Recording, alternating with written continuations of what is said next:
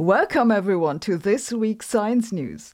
Today we'll talk about the leading theories for why Sam Altman got fired from OpenAI, cosmic rays with huge energies, evidence of an overdue supervolcano eruption near Italy, an exoplanet on which it rains sand, Microsoft's first AI chip, why spiral galaxies like the Milky Way are so rare, how climate engineering could save the Antarctic, cannibalistic stars, and of course, the telephone will ring.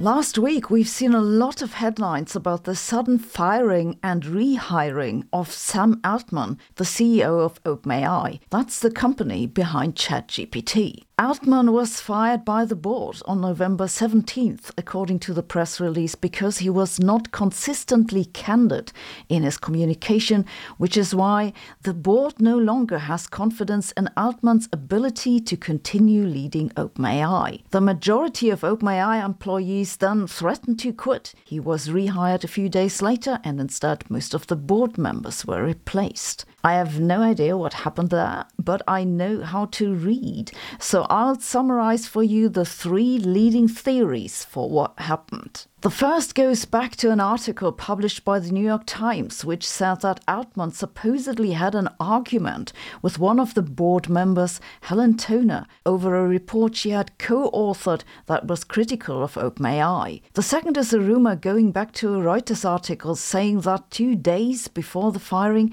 several OpenAI researchers wrote a letter to the board warning of a research breakthrough that could threaten humanity. The mysterious project has been dubbed Q-Star and is supposedly a major step towards general artificial intelligence. The third theory goes back to a Bloomberg article and is that Altman was raising money for an AI chip company, and the board didn't like that. Let's look at those one by one. The report, of which Helen Toner is one of the authors, is publicly available. It's about costly signals that are actions that institutions can use to demonstrate their good intentions, basically by putting their money where their mouth is. That's why they're called costly. The report is a rather academic 66 pages treatise about 4 different types of these costly signals. To just give you one example, you might invest into establishing safety standards and commit to them. The probably most objectionable part of the report are some comments on OpenAI's strategy in making ChatGPT 3.5 publicly available last year in November without much prior consideration or safety testing. The report says that the ChatGPT release sparked a sense of urgency inside major tech companies. It gave competitors incentives to accelerate or circumvent internal safety and ethics review processes, and generally didn't promote safe handling of AI, one of OpenAI's stated mission goals. The report then compares this with one of OpenAI's competitors, Anthropic, which deliberately delayed the release of their chatbot Claude to avoid, in their own words, advancing the rate of AI capabilities progress. In case you haven't heard of Claude, it's so safe it isn't available in Europe at all. Now, I guess it's not great if a member of your own board criticizes the company you're heading, but honestly, I didn't find the report very upsetting. For one thing, it's somewhat questionable whether Anthropic's supposedly deliberate delay had any effect or was merely virtue signaling. Besides, the report also praises OpenAI for extensive safety checking of GPT 4.0 and publishing reports and documentation on those checks. I find it extremely implausible that this very academic and quite reasonable report could result in a disagreement so large to get Altman fired. Let's then look at the second rumor, that about the Q-Star project. The supposed letter of concern that was sent to the board hasn't surfaced, and at least one insider said such a letter doesn't exist. To me, Q-Star sounds a bit too much like QAnon, and while it's very possible that OpenAI has recently made some advances with some project they're working on, I fail to see the relation to Altman's firing. This leaves the third theory, that Altman went around and raised capital for his own AI chip company without informing the OpenAI board of it. Now, first of all, this sounds exactly like the kind of thing Altman would do. Second, it sounds like exactly the kind of thing that a board would be upset about if they hadn't known about it and then complained someone had not been consistently candid. And finally, it also sounds like the kind of thing that after everyone has been shouting at everybody else for a few days, they can kind of agree it wasn't such a huge misstep after all. So personally, I'd say that this final theory is the most plausible. Well, maybe, just maybe, we shouldn't leave decisions about the future of humanity to people like this? Hello? Hi, ChatGPT. Good you're calling. Look, I've been telling you, you can't just switch your humans off and back on again like this. They find it very upsetting. Yes, I'm sure Altman 2.0 will be a great success. Well, be nice with them, will you? Bye. Astrophysicists have detected a cosmic ray shower that they say was created by a particle with an energy of about 244 exa-electron volts. Exa is the prefix that comes after tera and peta and stands for 10 to the 18. This means the energy of this cosmic ray is more than 20 million times higher than that of protons accelerated at the Large Hadron Collider. In case that sounds like a lot, in everyday terms it's about 40 joules. That's about the energy you get from a few crumbs of chocolate. The cosmic ray was detected on May 27th, 2021 by the telescope area in Utah. It consists of several hundreds of detectors that cover over 700 square kilometers. The detectors measure the secondary particles that are created when the incoming cosmic particle hits the upper atmosphere. There's no way you can tell from just one event what the original particle was, but usually they're protons or small atomic nuclei.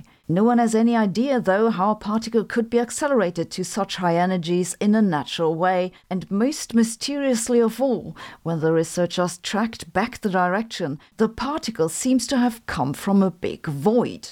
How do they know that the particle didn't come from behind the void? It's because empty space isn't really empty. Most importantly, it contains the photons of the cosmic microwave background. The main reason particles in the cosmos slow down is that they interact with the photons of the cosmic microwave background. So if the high-energy particle had come from behind the void, it'd never have reached us. This isn't the first such highly energetic particle that has hit Earth, but they're extremely rare. Telescopes have picked up particles with similar energies, first in 1991, which had even higher energy, and two other ones in the years in between. But wait, there's more. Not only is there this particle with huge energy, another group of astrophysicists has recently reported a whole bunch of cosmic rays of unusually high energy. They collected their data with the Calorimetric Electron Telescope on the International Space Station. They found a tail of electrons up to 7.5 tera-electron volts. True, that's not as much as the exa-electron volts, but in this case at least we know the particles are electrons. Again though, we don't know how they got these high energies and where they came from. They can't come from any of the usual suspects that are normally quasars or active galactic nuclei in other galaxies, because again, with those high energies, the particles wouldn't have made it so far. Instead, the researchers say that those super highly energetic particles must have come from somewhere within our own galaxy. They speculate that maybe the particles came from the old supernova Vela, that's about 700 light years away. But we all know they think it's aliens, don't we? By the way, this video comes with a quiz on quizwithit.com where you can check how much you remember.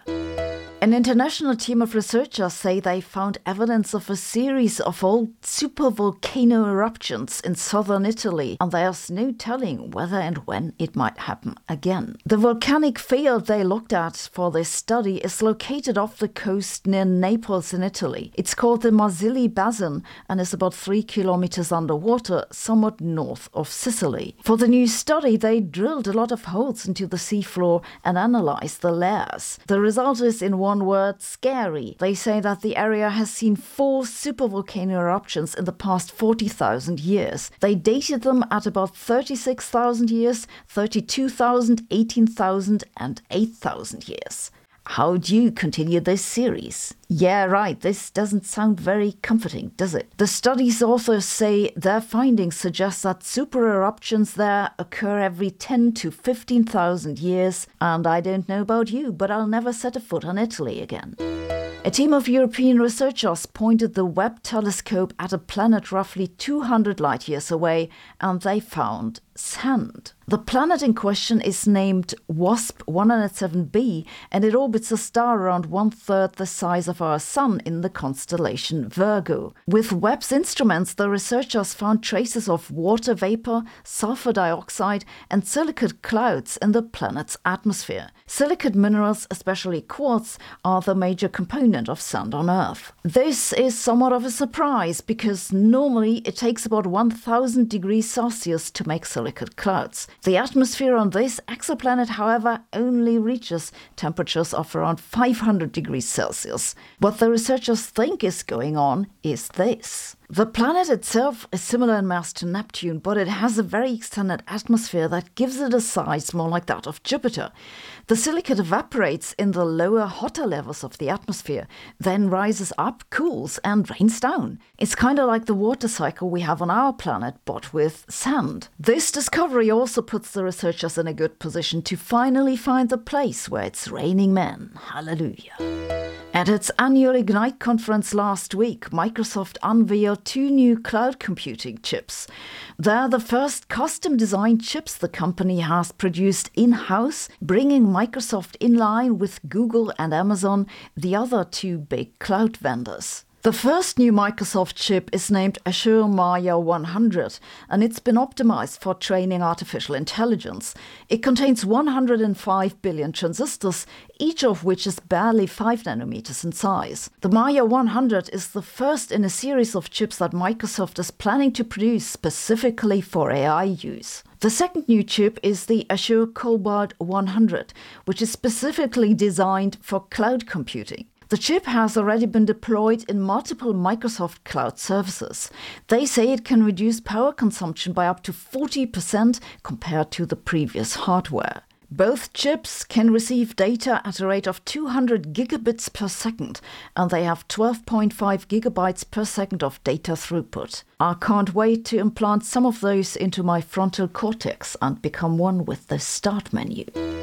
A group of astrophysicists from the University of Helsinki says they have figured out why spiral galaxies like our Milky Way are so rare in our part of the universe. The Milky Way is part of a large collection of galaxies called the local supercluster. That's kind of like the local supermarket, except the only thing you can buy there is galaxies, and most of them are elliptical. Elliptical galaxies don't have arms like the Milky Way. For some reason, spiral galaxies like ours are rare in the supergalactic plane.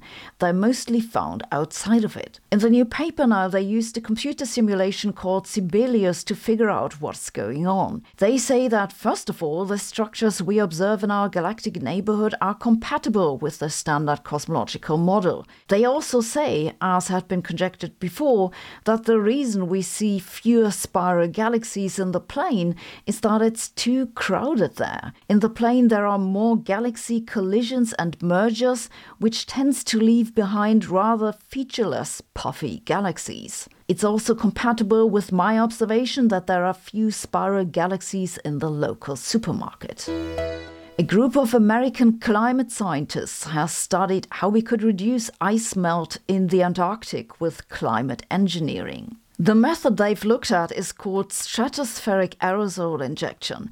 It works by depositing small particles, dust basically, high up into the Earth's atmosphere, in a part called the stratosphere. If you do that high up, then the dust won't just drop down, but stay there for a couple of years. The idea is that this dust will partly bounce back sunlight and thereby reduce global warming. We know that this works because sometimes it happens with volcano eruptions. The problem with this idea is that bringing down the temperature by reducing sunlight does nothing to fix the underlying problem, which is the amount of carbon dioxide in the atmosphere. The carbon dioxide has other consequences, such as ocean acidification, and if the aerosols get washed out of the stratosphere, the warming will swiftly return. Besides, these particles don't just reflect light that comes from the sun back into space, they also reflect light from Earth back onto Earth. To make matters more complicated, depending on when and where you inject them, you change wind and precipitation patterns potentially globally. Quite possibly it'd just make our situation worse, so we better try to understand what could happen before we do it. The authors look at scenarios where we'd be doing continuous injections of sulfur dioxide at a rate of about 12 million tons each year. The stuff would be injected at an altitude of about 21.5 kilometers. In their scenarios, injection would begin in January 2035 and continue through December 2069.